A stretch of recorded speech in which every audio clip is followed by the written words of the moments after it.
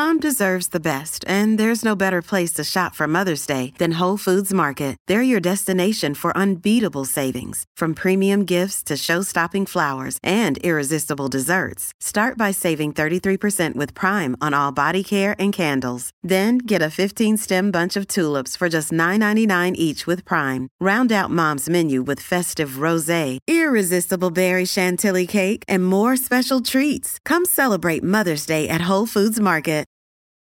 Families have a lot going on. Let Ollie help manage the mental load with new cognitive help supplements for everyone 4 and up, like delicious Lolly Focus Pops or Lolly Mellow Pops for kids. And for parents, try 3 new Brainy Chews to help you focus, chill out, or get energized. Find these cognitive health buddies for the whole fam at ollie.com. That's OLLY.com. These statements have not been evaluated by the Food and Drug Administration. This product is not intended to diagnose, treat, cure, or prevent any disease.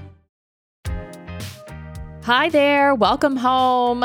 Thanks for joining us. We have a Doing It at Home Classic episode for you today. I know you're going to enjoy it. And I just want to mention that anytime we broadcast a Doing It at Home Classic episode, that meaning that it previously aired at a different date in time, that there could be things mentioned in the setup to the episode, in the intro, the original intro, or the conversation itself that are no longer relevant to the current time that you are listening to it. That might seem obvious, but I just want to put that out there as a reminder that there could be links or programs or email addresses or something like that that are mentioned that are no longer active or relevant for the current time. And that goes for past episodes as well. As you are listening, you might be one of those people who's dipping in and out of timeline. Maybe you're listening to recent episodes and you're also going back and binging old ones. There's definitely going to be stuff in there that is no longer relevant and does not exist anymore or something like that. So I just wanted to put that out there for you as a preface, because in this one, we mentioned a couple of things like links to services we have within Be Her Village that are no longer there, no longer active. So if you go looking for that, it just won't be there. Anyway, thanks so much for listening. Again, enjoy this week's episode. We'll catch you next week. I'm Sarah Bivens. And I'm Matthew Bivens. We had a home birth back in 2016. So we started a podcast about it. And then grew it into a birth brand to help future and current parents believe in their success with home birth. This is the place to hear home birth stories, along with helpful resources and tips to feel empowered and supported in your birth journey. This is Doing It at Home. Hello and welcome home. Today's episode is titled A Doula Learns About Fetal Ejection Reflex the Hard Way with Caitlin McGrayus, founder of Be Her Village. Before we get into the episode, I want to give some listener love. I want to acknowledge a listener who dropped a recent review in Apple Podcasts, Jana Donnell 77. Thank you so much. The review reads, "Awesome resource. I'm so thankful for the Doing It at Home podcast. My husband and I planned for a home birth as soon as we found out we were pregnant. Unfortunately, baby had other ideas and a hospital transfer was medically necessary after over 24 hours of labor. The variety of birth stories that are featured on this podcast gave me confidence and peace when my birth plan suddenly shifted to baby's birth plan. I hope that our next birth, baby can safely arrive in our home. Until then, I look forward to hearing all the stories here.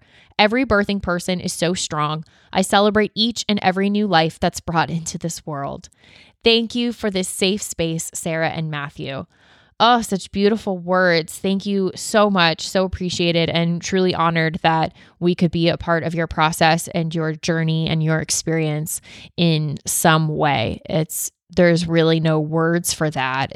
When you think about it, I mean, that people speak with us weekly about their births and then we share them on the podcast, and then that doesn't even account for all the emails and messages that come through just sharing about others' experiences or just how this space and how the stories have impacted them.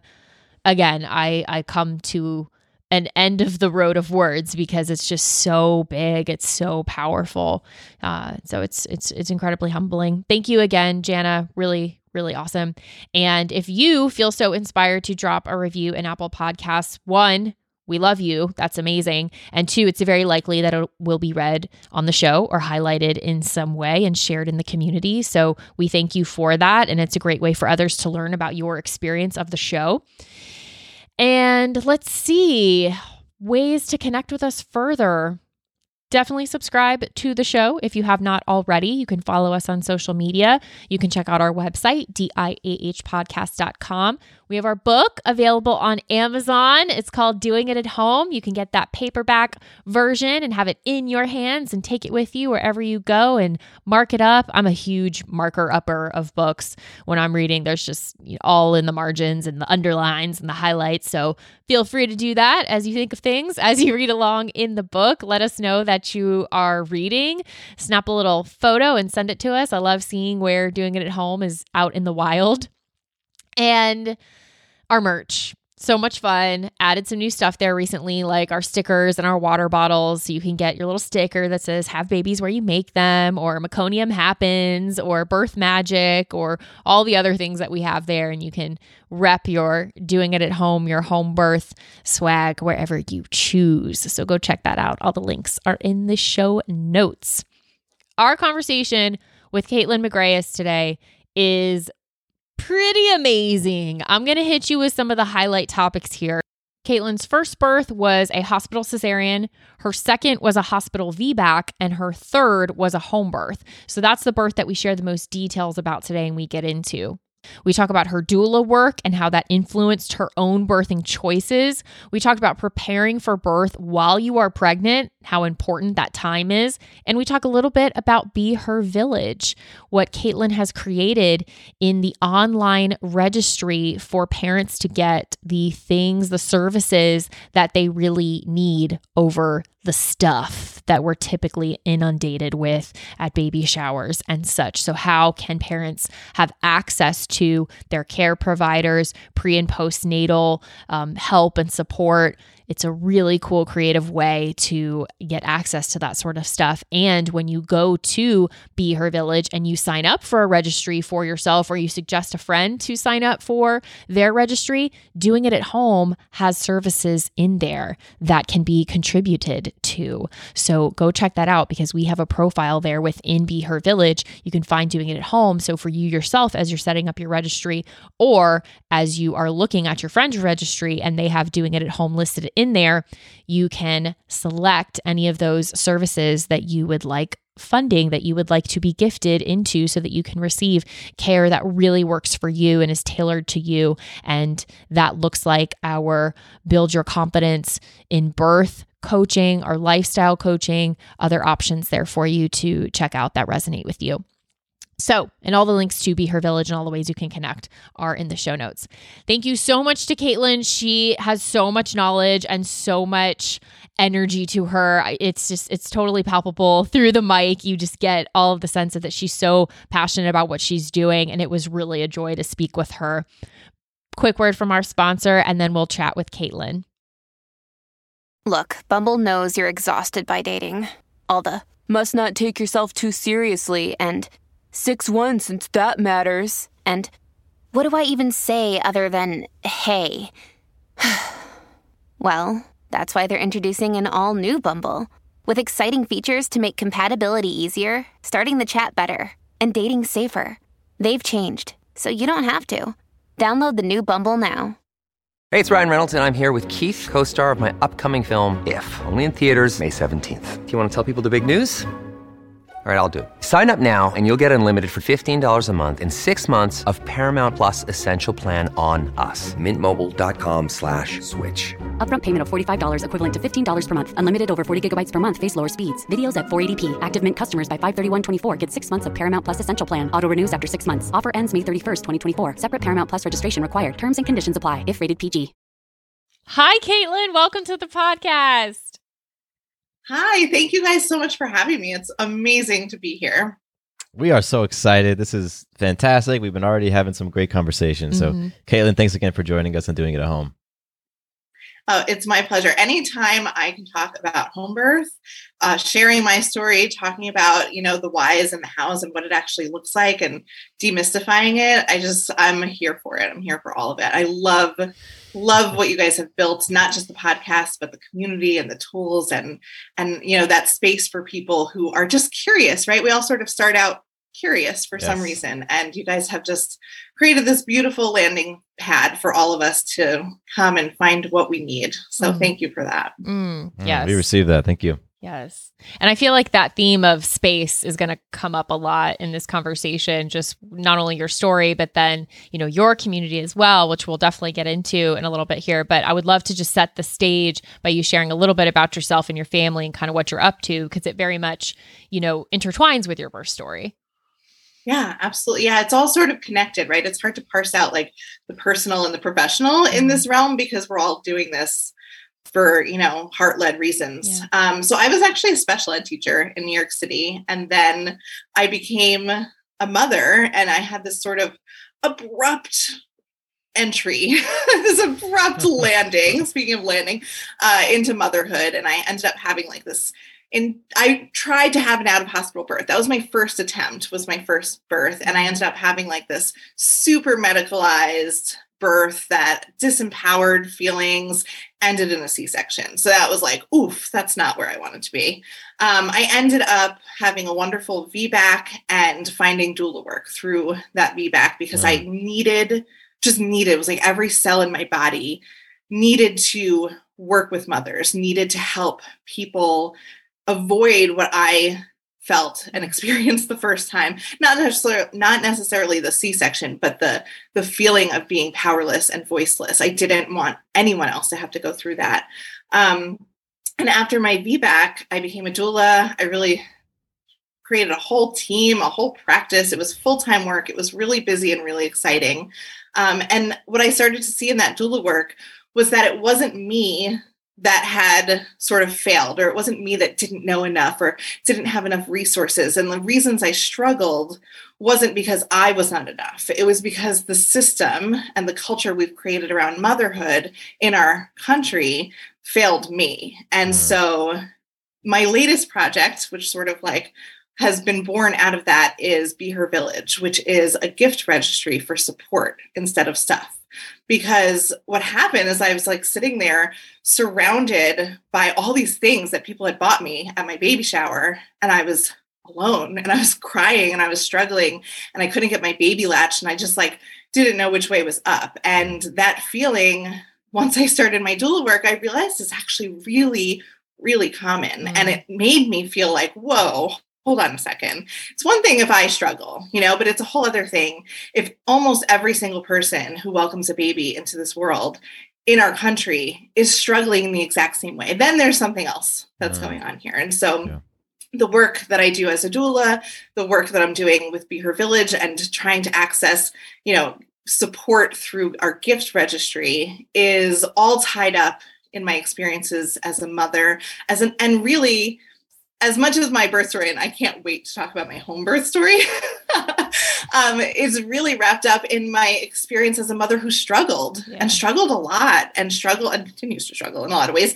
And so that's who I am. I guess it's like a really long intro, but that's who I am. I'm somebody who has been through various types of births, who has worked in the birth industry and hands-on as a doula, and is now working to help make sure every single person who wants access to doula care and access to home birth and access to midwives and access to postpartum care and support has the funds to do so, because I think every single one of us deserves that sort of support. That's powerful. And you bring such interesting perspective. And you said, you mentioned you've had the hospital cesarean, you've had a hospital VBAC, and you've had a home birth. And then you have the doula work. And then you have the just sheer being a mother of three comes with a lot, of experiential in the trenches kind of stuff. And then with what you're continuing to create and how you're continuing to evolve and be of service and create spaces and platforms. I'm like, okay, I'm going to listen to what Caitlin has to say. Like if I just read that stat sheet of someone, like, your playing card, so to speak, in the birth world, I'd be like, oh yeah, I want to hear what she's going to say. Sarah, you're so awesome, because I'm sitting here in awe of what you guys have built. And I have to tell you, it feels good to hear you say that, because I don't know if you feel it every day. I don't feel it every day. I wake up and I'm like, how do I move this forward? How do I help that next person? How do I get the message out? And it's hard to sort of take that step back and like see the overview of what we've accomplished thus far, especially when you see how much work there is left. There's so many people that aren't being reached. There's so many people that are getting baby showers filled with stuff, that are going to their OB appointments, that are feeling disempowered, that have no education, that don't even, this is unbelievable, but like people don't know home birth still happens. Yeah. They think it's this like old timey thing. And it's actually, it's happening and it's growing. And there's this sort of swelling of awakening surrounding it. And it's so exciting to be part of that. Yeah. I had this sort of own sense about my home birth where I was a little fearful, or just sort of like, I didn't want to converse or have dialogue with my family about it. It was just like, I didn't have room to explain my choices to anybody. Some people like really take it on, like they need to educate and I was just like, I don't know how this is going to end up. It was my third birth. I kind of went into this birth knowing I could easily end up in a C-section, because that's how sort of out of control we are when it comes to our own births, or at least how I felt. And so I really kept quiet about my birth until I had a baby in my living room. We were sending pictures to everyone. And my husband is from Honduras. He was born here, but his family on both sides is from Honduras. And we were at a family event with all of his aunts and uncles. There's 7 of them. And I sort of just like went out and thought I was going to say something kind of groundbreaking. I said, well, I had Annabelle in my living room on purpose. And all of them went, yeah, I was born at home. Oh yeah, I was born at home. Oh yeah, no, I think we're all born at home. Wow. And then my mother-in-law chimes in and goes, oh yeah, I was born unassisted in the mountains because wow. My mother went into labor and there just wasn't anyone there to they couldn't reach the mountains like where she lived. And it just suddenly hit me that I had, instead of doing something revolutionary or something new, I had actually sort of closed the circle for my family line, or for my children's family line. Yeah. My daughter now was born in the same way her grandmother was, and her great, grandparents. And it really was a return to something for me. And it felt really special that was the case. And I think in so many ways, like that's why it's important what we're doing, because there's a way that birth has happened for centuries, for millennia. And the way it has happened has been within a community of support, with education, with not birth behind closed doors and locked maternity wards and sterile, white situations. It's like white in more ways than one. It's like, I'm thinking the white walls and sheets of a hospital, but we can talk about race when it comes to home birth and maternity care system and racism. But yeah, it's cool to be here and be talking about birth in that context of something that we're returning home to in a way. I love all that. I got goosebumps, especially when you talked about the, coming full circle and the generational connection, all of that very much. Oh yeah, I got feels with that. Caitlin, when did home birth become something that you were looking into for yourself? Oh, that's such a good question. So this is a little embarrassing to admit, but I'm going to do it anyway. When I became a doula, and I'm putting air quotes for anybody who's just listening, I didn't believe in home birth. So I thought that home birth, I was sort of like the person we're trying to reach now, or we are reaching now. I thought that home birth was irresponsible. I thought that it was unsafe. I thought that if we have an entire highly, medicalized, technologically advanced system of care, how dare somebody say no to that? And so my feeling of home birth, and that was 2 years later, I had a baby in my living room. So I had quite an evolution regarding that. Home birth started for me as a doula, actually, before I had one myself. And I was curious about it. I didn't understand the type of person that would choose it. I didn't understand what happened in one. And there was 100% some skepticism involved. Part of my doula work was non-judgmental. So just because I didn't understand it doesn't mean I couldn't support it. I was happy to support, and a birthing woman or a birthing person is a birthing person. It doesn't matter where they are. Yeah. So when it came to making choices for myself, I don't know, you guys might know better than me. I might not be the typical home birther because I wasn't like, let's give birth without medical care. Like I didn't want a hands-off birth. I didn't want that. But the hospital, which was my only other option, because in New York, we have very, very, very limited birth options. We don't have birth centers. There's like one and it's subpar. That's blunt, but it's true. And so if I was to have the birth that I wanted for my third birth, which was respectful care, evidence-based care, autonomous, right? Where I have a say and I get to dictate how it happens and if my baby is separated and how I move and how I'm monitored and how people treat me, I had to be home. I had to be home because the hospital wanted me on an IV, monitored, not in the water, not moving around. They wanted all of these things because I had a previous C-section.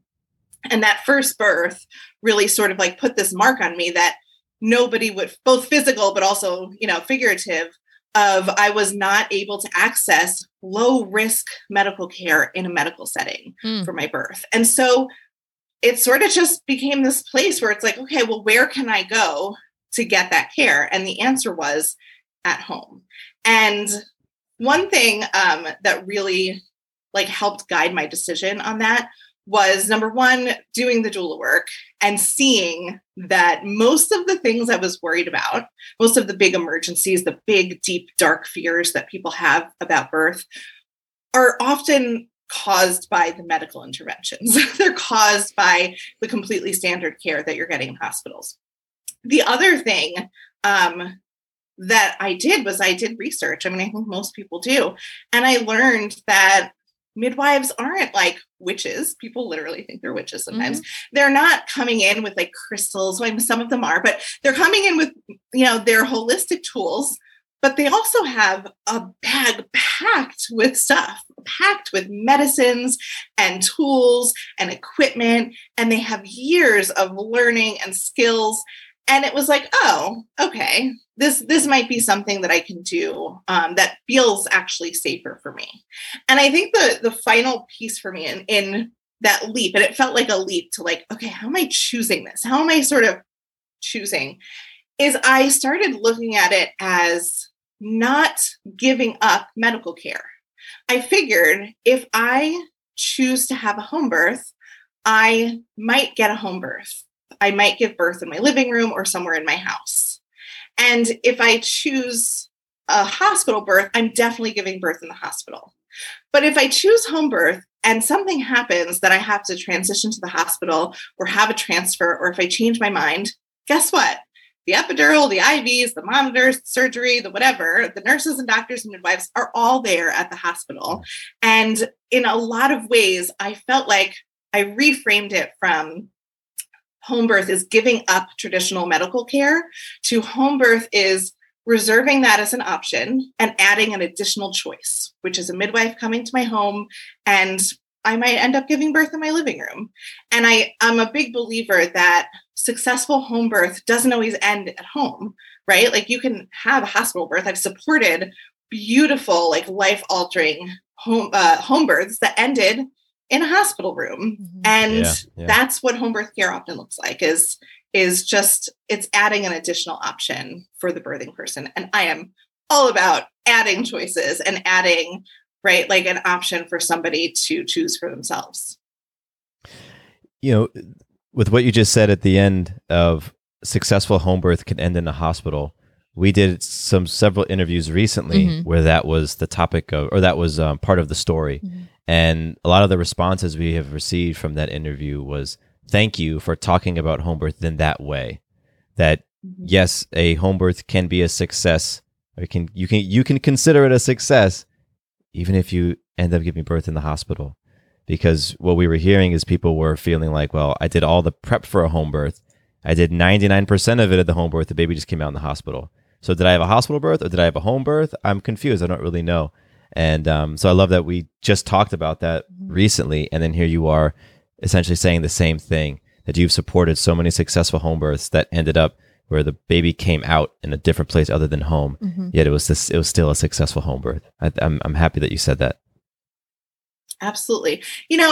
It's really like, it's not a radical thing to have a home birth. And I think that's really what it comes down to, is that there's this feeling that it's like we're going against the grain and we're doing something, we're giving up on like the mainstream culture. But the reality is, if you sort of take a step back and go from the American birth world and take a larger view across the world, the developed world has lower costs for healthcare and better outcomes.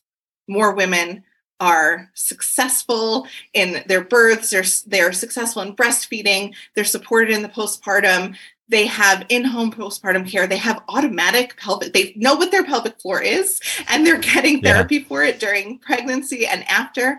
And they're surviving. Their maternal mortality rates are lower than ours and decreasing each year, while ours are going up. So what is the difference? Why is America killing more mothers and losing more mothers and becoming more dangerous, even though we're spending more money than these other countries? And the answer is midwives. And the answer is giving birth in a lower risk environment, whether it's a birth center, a maternal care center, home, or a hospital run by midwives. That's like the answer everyone seems to be looking for, but it's kind of right in front of us. It is a completely different model of care. And so part of, I think, the work that's so important that you guys are doing and what we're trying to do with Be Her Village is like, this is normal everywhere else. Everywhere else, they have access to education. They have access to care providers and lots of choices about where they give birth. And it's not such an emergency, right? It's like there isn't this fear that's sort of pervasive in our culture. And so, like home birth doesn't have to be radical. It doesn't have to be people who don't want care. It can just be someone who thinks, let me just try it out, There's this other thing too that helped me decide that home birth was right for me. And that was during my VBAC. I had an unmedicated VBAC, and it was this like beautiful spiritual experience, totally different from my home birth. You'd think the home birth, but, and I labored at home. And I had a very supportive, VBAC supportive OBGYN.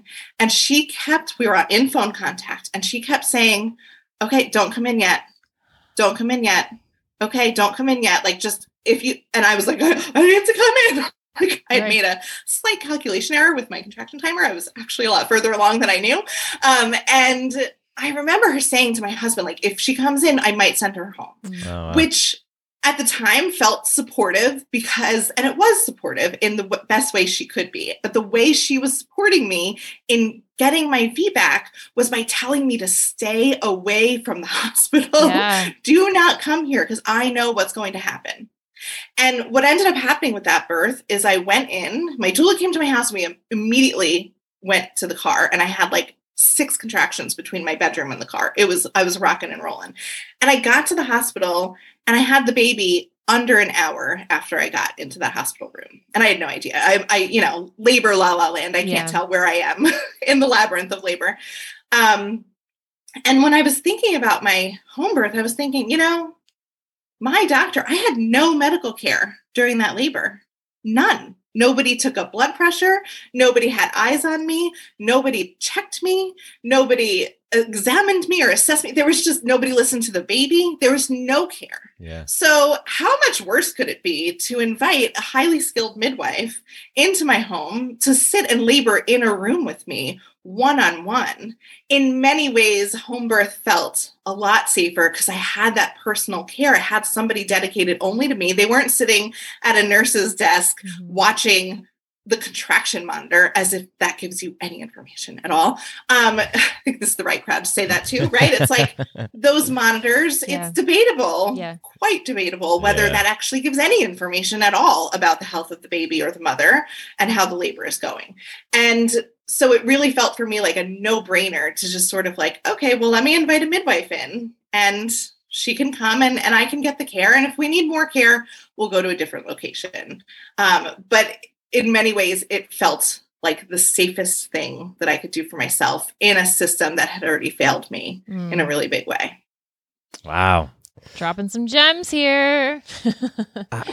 There's a lot of things I want to touch back on. I'll kind of go in reverse order from what you were sharing. You talked about care in other countries and around the world. And we were just talking with one of my cousins my other cousin had a baby in Germany and told us that she's getting 2 years of leave.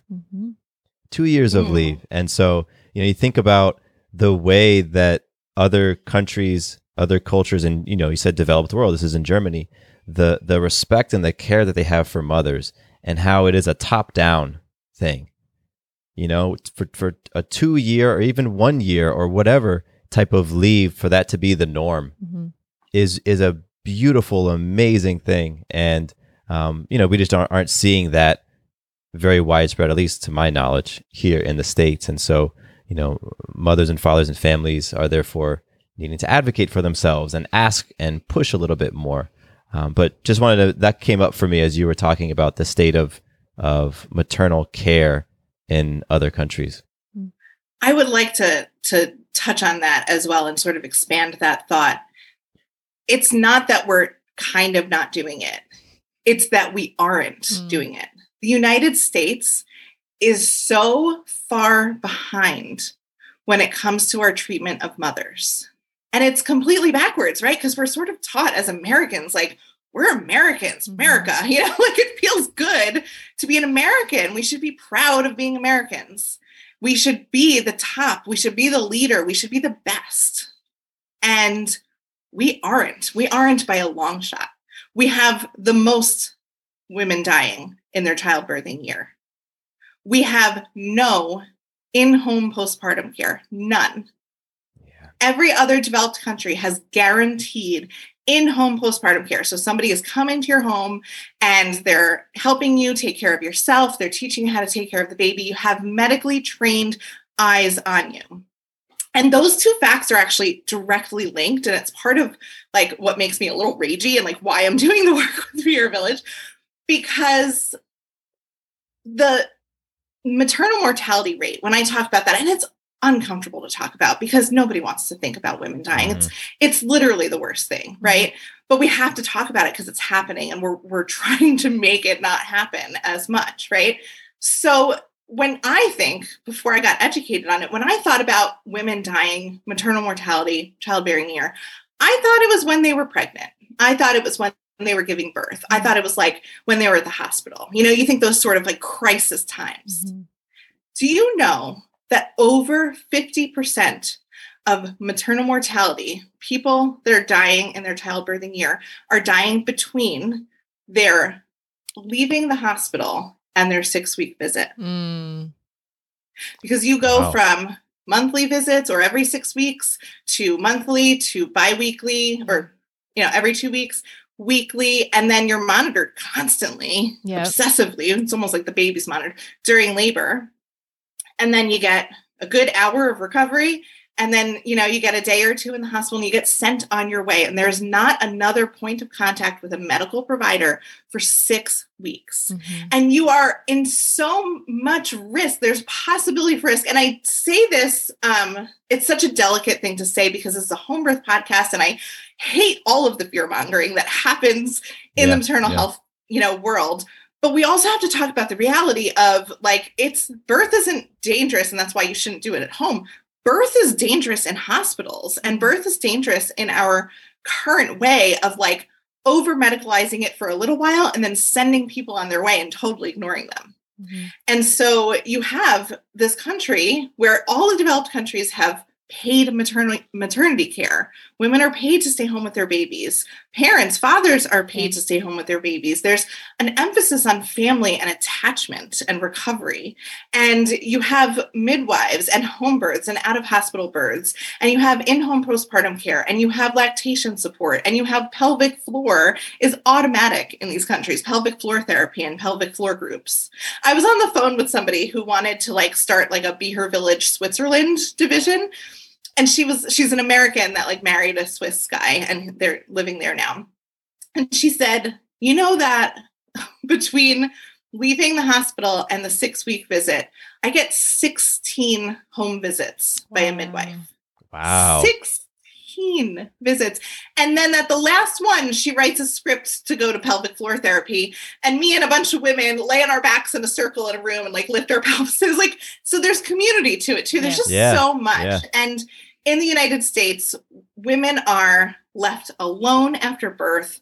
We're loading people up with thousands of dollars of baby crap because these big box retailers have convinced people that this is what you need to be a good mother. And it's not. It's horrible. And then we're completely leaving them by themselves. And we don't have support built in for mothers, not in like a cultural way and not in a systemic way either. And it's really problematic. And on the cultural side of things as well, I mean, we've heard stories where mothers are experiencing things after their birth. They're experiencing feeling depressed or feeling just off in their bodies and their emotions. And a lot of the culture for coming from other mothers and people around them is, oh no, it's fine. It's just kind of the normal thing.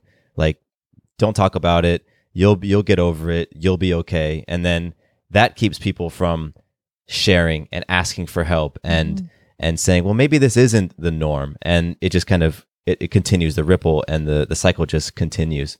And absolutely, this is I appreciate you bringing all of these things up because this is important to talk about and to prepare for. You know, I think about with our postpartum, you know, we had visits the weeks after. We had a number of visits from our midwife and her practice. And then we had very, very strong community. Yeah. And you mentioned that earlier today when we were talking, like the community support that we created around ourselves was just phenomenal. And then there you are talking, Caitlin, about Switzerland, the postpartum visits and the community aspect. So those seem to be elements that can definitely have a huge impact postpartum. Absolutely. It's not supposed to be done alone. Yeah. And it's not supposed to be like to your point, it's not supposed to be this hard. Like, yeah, it's supposed to be a little hard and like you figure out breastfeeding and birth is what it is. But like, it's not supposed to be where mothers are suffering. And it's sort of become such a norm in our country that women are so unsupported that they're suffering. Their postpartum mood and anxiety rates are through the roof. It's like 1 in 2 people, I think, are going to, and I think that's underreported. I think in our country, it's almost like the standard to have a mood disorder, to feel anxious or have something like that. And it's become the norm that we just sort of like doctors and professionals will dismiss you as like, well, yeah, this is hard. Yeah. Well, you chose to become a mother. It's like, yeah, well, I mean, I wanted to like have a baby with the person I loved. That I shouldn't be punished for that. We should be prioritizing families and welcoming this next generation and nourishing people as they're going through this incredibly transformative event. Did you have other points, Matthew? I know you were like reared up and everything or do you remember them? Did you write? Because you got on one point. Was there another one that you wanted to bring up? Yeah. Caitlin. So what's really fascinating I find about your story is that when you were a doula, you mentioned how you just thought home birth was so irresponsible. And one of the words that I picked up, whether or not you said it, was the word was arrogant. Like irresponsible, and it's arrogant for you to not accept that care in the hospital. And yes. How dare you? How dare you? Yeah. And I don't know if I have a question so much as I'm just like pondering that whole 180 that you have experienced. And I'm curious, like, was it when you started exploring how you wanted to have your third birth and looking at, okay, well, these are the things that I want to experience. And so maybe home is the best place for me. Like, was that sort of the point where you started to challenge some of the conceptions you had about home birth, or was there a different trigger that had you really examining and looking at those things? Because there's a lot of people who I felt that way. Mm-hmm. And it wasn't until we were choosing, like looking at our options, that I decided to look at home birth in a different way. So I'm kind of curious for you, what was that sort of turning point to go from very, one side of the spectrum and come all the way to the other side? I think it's such a good question. And I mean, we could talk about this for a long time because there's so much to it. The thing that comes to mind for me, because I've made 180s, I'm thinking about other areas of my life. Like I've made 180s on a lot of topics. And I think part of it is that I get new information and I'm not going to just sort of stay stagnant in my beliefs because I believe, like, also believing in home birth is ridiculous. Like it exists, right? Right. Yes. But it's not for me to believe in it, for it to be real. But I think a lot of my attitude totally, and like, you know, it's this sort of like ego work too. It's like, I thought I could judge like what was right and wrong for another person. So much of my doula work was learning to decenter myself, learning how the one universal thing that I know, and I see not just in birth, but with vaccines and masks and COVID and this incredibly divided nation, is that every single one of us, is trying to do the best that we can. And that looks really different depending on who you are. Mm-hmm. And so there was this like empathy factor that happened as I became a doula where it was like, oh, they're not choosing that because they're a bad person or because they want to disagree with me or because they're going against the norm. It's just that is like the way that they're getting their need met. And that's their best path forward. And so that helps sort of soften me from there is one right and one wrong to, oh, there's so many rights. It's really what's right for you is different from what's right for me. The other side of it is that there was definitely like a savior thing I had, you know, like I became a doula to like save people from my own birth. And what I started seeing was like, number one, it wasn't enough. Like it wasn't enough to want to save people. It wasn't my job to save people, but like the hospital system is built, no one doula can rescue a person. The system is built to sort of systematically break down your autonomy and break down your voice and make you fit into a box and make you fit into like, I was talking about this at dinner with my mom last night. There's like one of the hospitals on Long Island, like has an actual chart on the wall of if they've been in labor at this centimeter for this many hours, this is the intervention. Yeah. Wow. Yeah.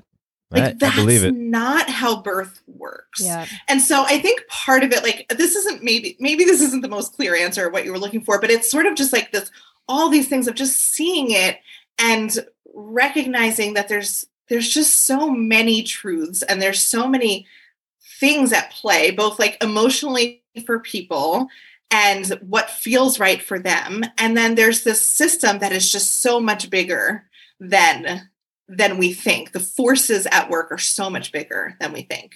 I remember watching Ricki Lake and Abby Epstein's Business of Being Born. Yep. And I remember watching it when I was pregnant with my first. And I was horrified at what I was seeing. Horrified. And I also had this, again, arrogance myself of like, oh, that won't happen to me. I can tell people to go themselves. Like, I don't need a doula. I don't need this. I could tell them. I'm outspoken. And then I got like systematically stripped of my power within 45 seconds of stepping into the hospital. So maybe I needed like a check there of my own abilities to advocate. And I remember watching it again after a few years of doula work, of really hands-on, like doing 5 births, 10 births a month, of just hands-on being in the hospital system, deeply engrossed in it. And I watched it again and I thought to myself, ooh, they don't even scratch the surface.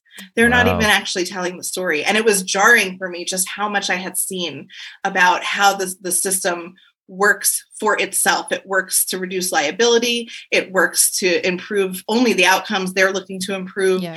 And there is just a complete neglect of the emotional experience of giving birth, of the spiritual and physical and emotional connection, and of basic autonomy for birthing people and partners and women. It's lacking. The system doesn't care, you know? And so I think part of it too is like, I don't want to go into my birth. When I was thinking about my third birth, I don't want to go in fighting Yeah. I know too much now. I know what I want. I know how I want to be treated, but I also know that I want to disappear into the stars. That's how I call my second birth. I went to the stars. I was just in this beautiful spiritual place, and I was working within my body. I swear to God, I don't remember feeling pain. My husband, on the other hand, was like, you were screaming at the top of your lungs at everybody in the room. I'm like, that's because they were annoying me. But but I don't remember feeling pain. I remember feeling intense pressure and surges and waves and power and primal. I felt incredible, but I didn't feel pain. And I wanted to go to that place again. And I knew the only way to get there was to do it on my own space, in my own home, with only the people I invited, on my own terms. And so that looked like home birth for me. Oh, what a great can to open up and talk about and like let all this stuff out, because it's, you know, on the one hand, I think it's easy to get very frustrated about the system and frustrated about how things have come about, and, you know, like just angry at it all. And then on the other hand, there's a sense of empowerment of when you know sort of what's going on. And we talk so much in this podcast about empowering yourself, and as a mother, as a birthing person, and as a partner, to be an advocate for what you and your partner want to create. And so, because there are people on here who are going to end up in the hospital. And so, you know, that's reality. And yes, you might have these factors of the system at play, and yes, they might want to take away your autonomy and decision making.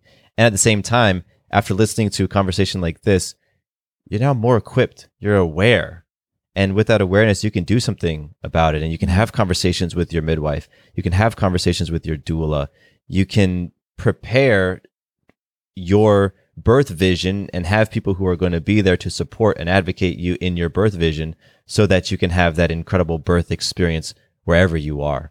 And so I think it's conversations like this that help people to understand what are some of the factors that are at play with the system and things like that. And then also, okay, cool, knowing that landscape, how can we equip ourselves to enter that landscape and feel confident and feel clear and advocate and do everything we possibly can to create the outcome we want.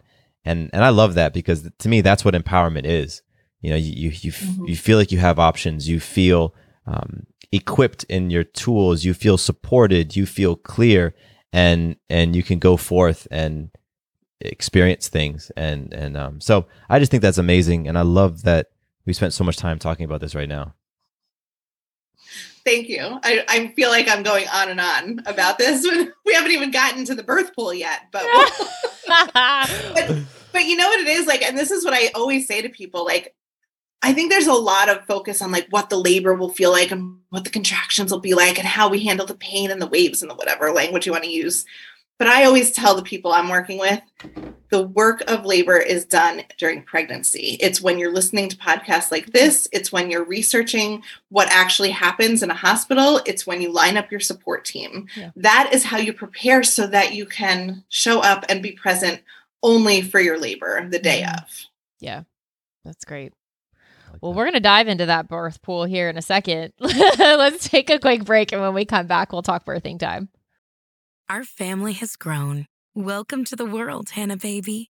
Introducing a new collection, Hannah Soft, made with Tencel.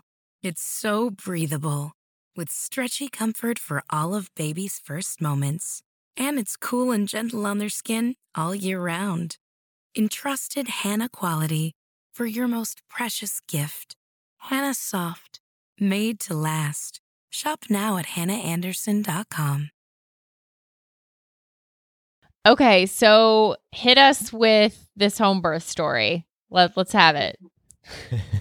All right. So when you guys asked me what's the headline is doula learns what fetal ejection reflex is the hard way. All right.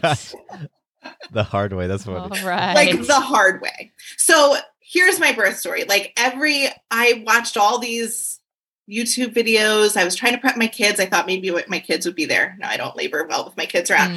I watched all these women like in a tub, like barely moving and moaning, and like all of a sudden a baby like emerges. My birth was the opposite of that. I was screaming at the top of my lungs. My baby was screaming. My baby like came out of the water and like broke from the water and was screaming at the top of her lungs. Like one of the reasons people like choose water birth. I remember learning about it. It's like, oh, the baby doesn't even know they're born. You know, it's such a gentle transition. And my daughter was like, I am born and I am angry. But it really suits her personality. So I had this thing happens, right? So we sort of just had this whole conversation and I sort of had my doula hat on, you know, when you're pregnant yourself, or at least for me, I can only speak for me, right? When I'm pregnant myself and when I'm giving birth myself, I am not a doula. I have never seen a birth before because it's not the same role, you know, like giving birth yourself is so different from being somebody who knows what birth is. So my midwife was somebody I had worked with before, and I had this like pretty fast labor, right? It like started the same as my VBAC labor, which was 21 hours. Started by like a tiny little contraction in the darkness of like 6 a.m., waking up my husband. I think today's the day, you know, it's like so exciting. And that was basically where the similarities ended. So I was expecting to have this like lovely, drawn out, spiritual, calm, you know, you can't even tell them birthing sort of a home birth. And instead it went from like tiny little Braxton Hicks with like a little pinch at the peak to moaning through the contractions like an hour later. And my husband, unbelievably, it's like he was so spot on. He looked at me and he was like running around the house like a chicken with his head cut off. And I looked at him. I was like annoyed. I get annoyed with people when I'm in labor. I'm like, what are you doing? Like, why are you running around like that? And he just looks at me and he goes, you sound like you did 4 hours before Julian was born. And he said that she was born almost 4 hours to the minute. Like it was he knew. Spot on. I was just in that birthing time. So I didn't have my doula hat on. If you're listening to this and you have a midwife or a doula, do not text them that you're in labor. So I texted my midwife that I was in labor. By the way, I'm definitely in labor. Here's what's happening. So ridiculous. And I was like, don't come. I don't want to bother you. I get very like people pleasing, I guess. I don't want to bother you. Don't come. I don't want you to like spend your whole day with me. And then I had like this wave that was like, whoa. There's always like one big wave that sort of like shifts everything. And you know, you're in a whole new place. And I called her, or I still was texting. I texted her and I said, oh, maybe you should stop by just to check in on me before you go do your day. And she said, I'm already in the car. She came on her own. The baby was born 2 hours after she came. So thank God for that. So she never heard so I was you laboring. Oh, sorry. So she came just because of like, what was it that prompted her to come? Because she didn't actually hear you on the phone, correct? Didn't hear me on the phone. She came because she's a smart woman. Yeah. Knew so much more than I did. Like in retrospect, I had it was sub 6 hour labor.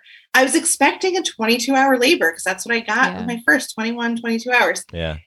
And I didn't have like it's so interesting. Like as an intellectual doula, like outsider, I could see how everything unfolded. In it though, absolutely no perspective. So I'm texting her as a third-time mom, as a second-time vaginal birth, that my contractions are 3 to 5 minutes apart and lasting a minute.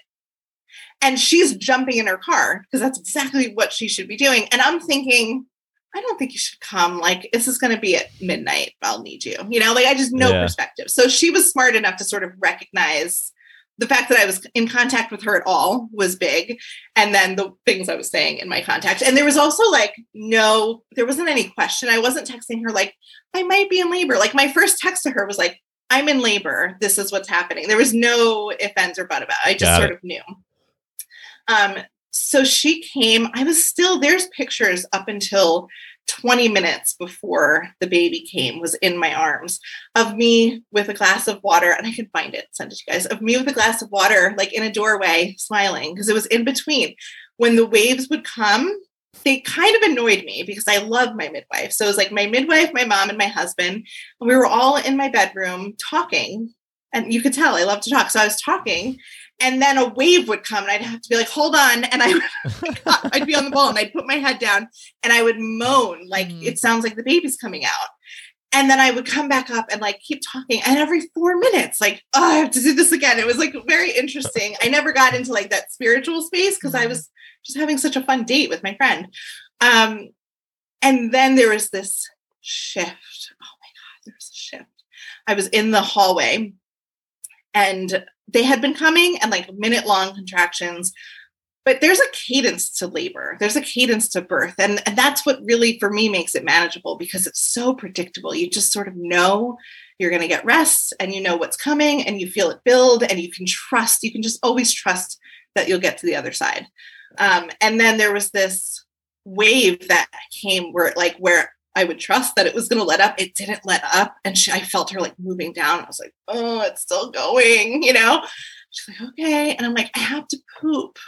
And she's like, yeah, you don't have to poop. I'm like, I have to poop. I swear it's poop. Like, again, not if I was a doula, I'm like, oh, cool. The baby's head is there.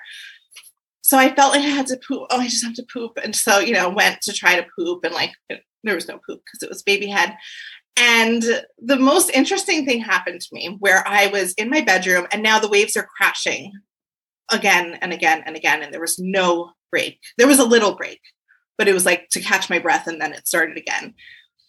And then there's this stage of labor that people don't talk about a lot. And it's that stage in between fully dilated and pushing. And it's that like restful phase that you get. So I was wave after wave after wave after wave. And then I looked up and I saw my husband. I said, close every blind in the house. I'm getting in the pool. And it's like textbook stuff, but it's so weird when it's you saying it. I had this deep like privacy need, but I knew I needed to get to the pool. And so the contractions stopped and I made my way to the pool. And then there's this like picture that I was telling you about that's on Orgasmic Birth. I will also share with you. That's like me looking up, kneeling in the pool, no waves, just sort of catching my breath. And immediately after that picture was taken, I heard screaming. And what happened was I realized suddenly that I was actually over the edge of the pool and the screaming was coming from me. Like there was like this thing happened where she started barreling out of my body. And I feel like if we're going to talk about home birth, this might sound scary, but like if I had known to expect it, it would have been slightly less scary. But she started barreling, like my body was just pushing her out. I had nothing to do with it. Wow. And I could have easily had her in that one contraction. And I was screaming because it was a very interesting sensation. And my midwife did what midwives do and was like, Caitlin, focus. You've got this, right? Like just breathe, quiet your mind. You can do this. And she just brought me into this place of like, yep, no, the fear, you sort of like, it's here and then it passes. And then I had like 4 more contractions. And people always talk about, pushing your baby out. And I actively with each of them was holding her back. It was the strangest sensation, but she was trying very hard to come into this world. And I did not want to tear because I tore with my bee back. And so it was an amazing experience to sort of be able to feel her come and to hold her back with whatever, I don't know even like what muscles, but you just do it. And she sort of found her way. And this last contraction, my baby is like eject. This happened with VBAC too. They go from like, you can see the tiny top of their head to born. There's no like easing of the head or rotating or it's an ear and where's the posterior shoulder? Like, no, there's no baby. And then there's a baby. And it was the most wild experience to have this baby in my arms 6 hours after I started labor and like 20 minutes before I was laughing. It was just an incredible, incredible journey. And what I find most interesting about it is that like from the outside, it was textbook. It was classic. It was beginning waves and middle waves. And I had all the signs of like the heel lift at 6 centimeters and the baby's head making me feel like I have to poop and wanting privacy and wanting to get in the pool. And yet my emotional journey through it was wild and completely different from what the external experience was for the other people in the room. Wow. Well, hot damn. You're an amazing storyteller. Yeah. Wow. Love it. Absolutely love it. I appreciate how you can bring it all in too when you talk about it. I very much get that it was your experience and there's that personal connection to it, obviously, but then you also have the eye of a doula and that training and that experience. So you can also, you can like, wait, let me take this part out and I'm going to highlight this for you and I'm going to tell you about this and I'm going to make this a little, blurb and learning lesson here and be aware of this. So I love how there's that combination of it being very much your story, but then one you can also take yourself out of to an extent and use as a learning tool for others. And it's just that it's done with humor and candor and the realness of it. And then, that there is all levels of physical, mental, emotional, spiritual, and social, connection to the birthing process. It's just super amazing. We should hang out more often, Sarah. You're making me feel really good. I love it. Let's do it. Well, we're going to, in a sense, because I think this is a good segue to some of the connection that we've recently had around our synchronicities and our communities and things. And so I would love for you to share for a couple of minutes as we wrap up here around Be Her Village. Absolutely. Yeah. So Be Her Village is basically my response to the current state of maternal health care, right? I loved being a doula. I'm not an active practicing doula anymore. I loved working hands-on with families. I loved attending births. I mean, it was the most special thing. I would want to pinch myself. Like, look at how lucky I am to live this life, to be called in to these moments. It was incredible. But I also felt like, okay, I helped 50 people this year, there's so much more work that needs to be done. And I was sitting there thinking, okay, so I want to transition from doula work and I want to be impactful, but I don't want to do what anybody else is doing, right? Because I think that each of us, and it's so cool to be on here with you guys, because you're doing it too. Like, every one of us has our own gift and our own way of all working towards the exact same thing, which is supported parents, which is motherhood being easier, which is our kids having a better world to live in, right? At the end of the day, you take away metrics and, views and money and all these other factors. It's at the end of the day, we're showing up day in and day out to do that thing. And I wanted to sort of add in my own thing that I could do for that. And so I thought, what is the issue, right? I was driving up to Albany, the capital of New York, to lobby politicians for midwives. It was a lobby day for a midwife group. It's the first time. I have 3 young kids. First time I was in the car alone for a 3-hour stretch. So I had all the time for thinking. I could hear my own thoughts. And I thought to myself, what is the issue? Why can't every single person that wants this access it? Why is it only some people? And the answer, and it's so uncomfortable, is money. It's just uncomfortable. It's the fact is some people have it, some people don't. And insurance isn't covering the supports that we all deserve. And some of us are being left behind and some of us are fine. And it's it really depends on a lot of things. We didn't really get into it, but the racism that exists in the system is a really big part of it. And I fully support and want people that are working on this to use Be Her Village as part of their anti-racist work. It's one of our values as a company. But it's also about access to money. It's a has and has not sort of thing. And I thought to myself, well, okay, I'm going up to lobby politicians. I could probably be a politician. I plan to at some point, right? I could run for something. But the much more expedient route would be to access the money that already exists. So where are we spending money on mothers? The baby shower. Mm-hmm. Yeah. $3,000 a baby shower, easy. For each baby. Easy, easy, easy. And what you have is you have parents then being totally overwhelmed with stuff and they don't have access to basic support, lactation support, postpartum care, midwives, doulas, childbirth education. It's just not within their reach. And so what I did is I created a platform, Be Her Village, where people can create a gift registry for support. They connect their bank account and their friends and family come to our website as if it's Target.com or Amazon.com, and they click on the thing that they want to fund for you, whether it's a doula or a community like yours, or access to an app or classes or whatever it is, like whatever the thing is that they want to help make their experience better, they add that to their registry. And then their friends and family, instead of gifting them a bunch of crap that they don't need, I'm going to be blunt, they gift them the funds for the support that will be useful and impactful the day of and in those moments, and also for the rest of their lives, because the way we're made to feel in those moments, just it's long lasting. And so I set out to do this with no tech experience, no marketing experience, with no sales experience. I was a special ed teacher and a doula and someone who just like cared a whole lot. And so I still sometimes am not totally sure how we did it, but we did. I just talked to every single person about what I wanted. I had a really clear vision for what, and still have a really clear vision for what this can be.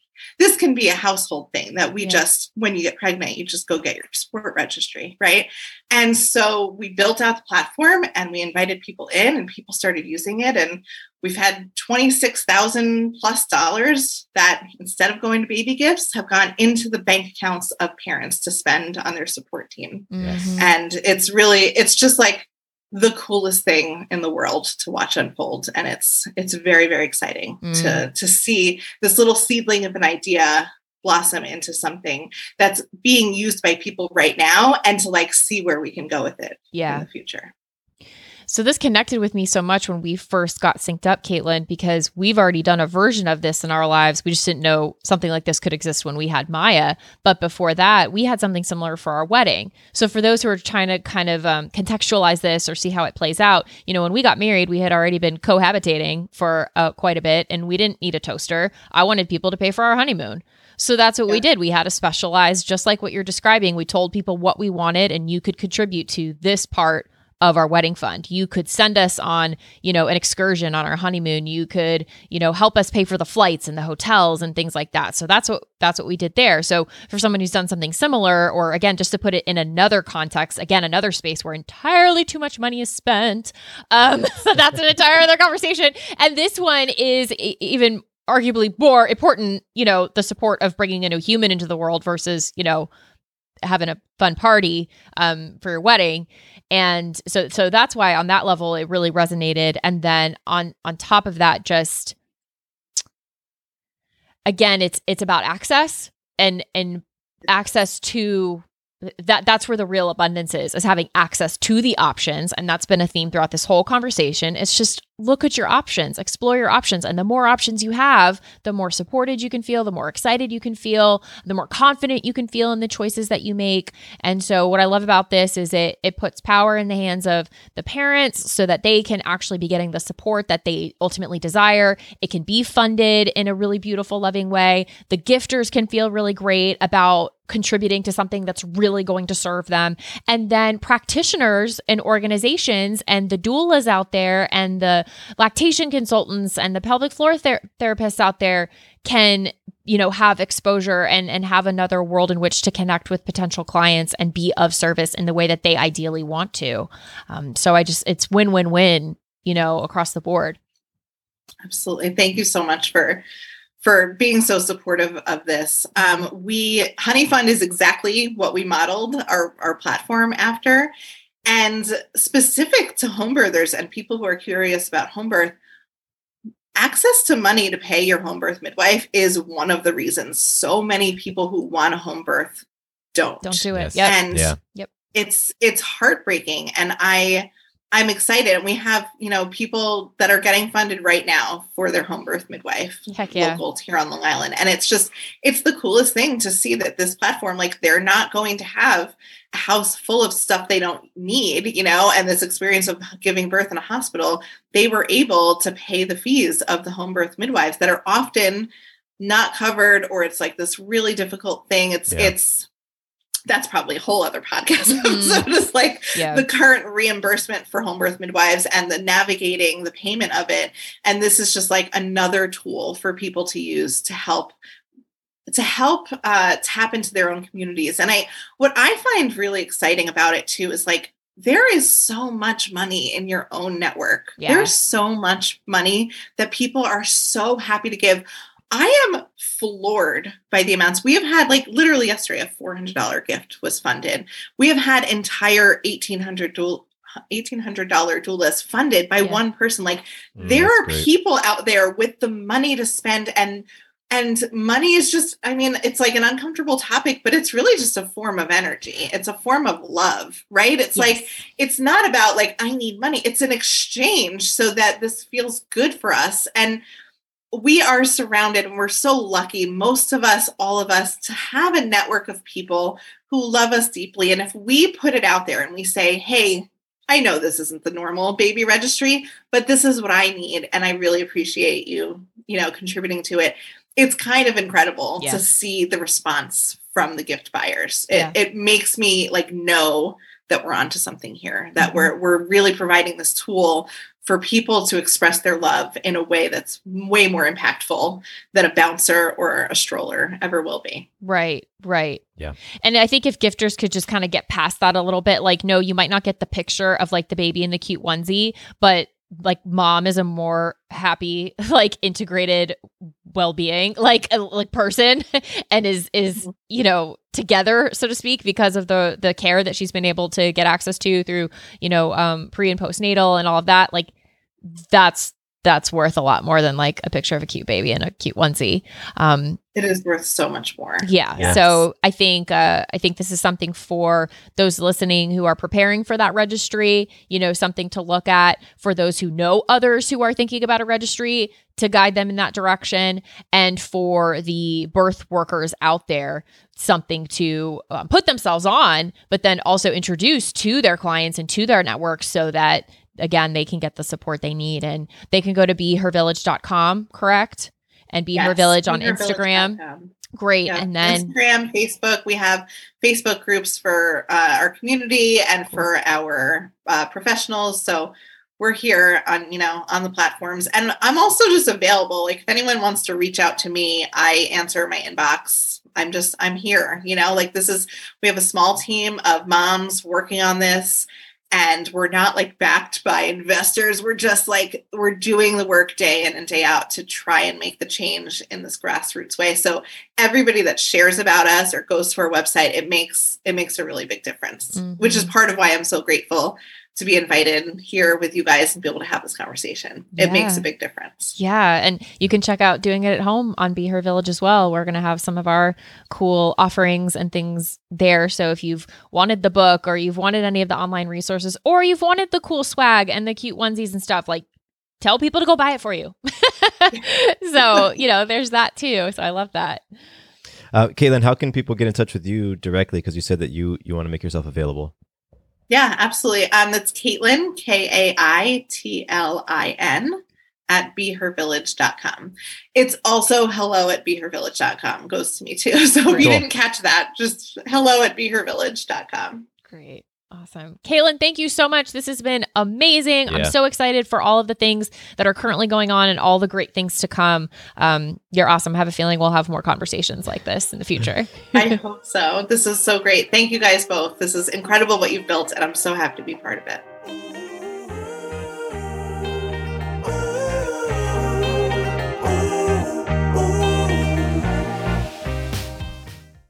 Quick note about the Doing It at Home podcast. Matthew and I are not doctors or medical professionals, and nothing we say should be taken as medical advice or opinion. If you have medical or health-related questions, please take them to a trained professional. We're here simply to entertain you with stories and conversations about pregnancy, birth, and parenthood. Does your father know you're listening to this podcast? Well, when you're done, why don't you stop by and check out a show that is 100% dad-approved. Dadages. Hi there, I'm Chad Higgle. If you're looking for useful insights and practical advice you can actually apply to work, family, education, philanthropy, and just life in general, check out Dadages. That's DADAGES, wherever you listen to your podcasts.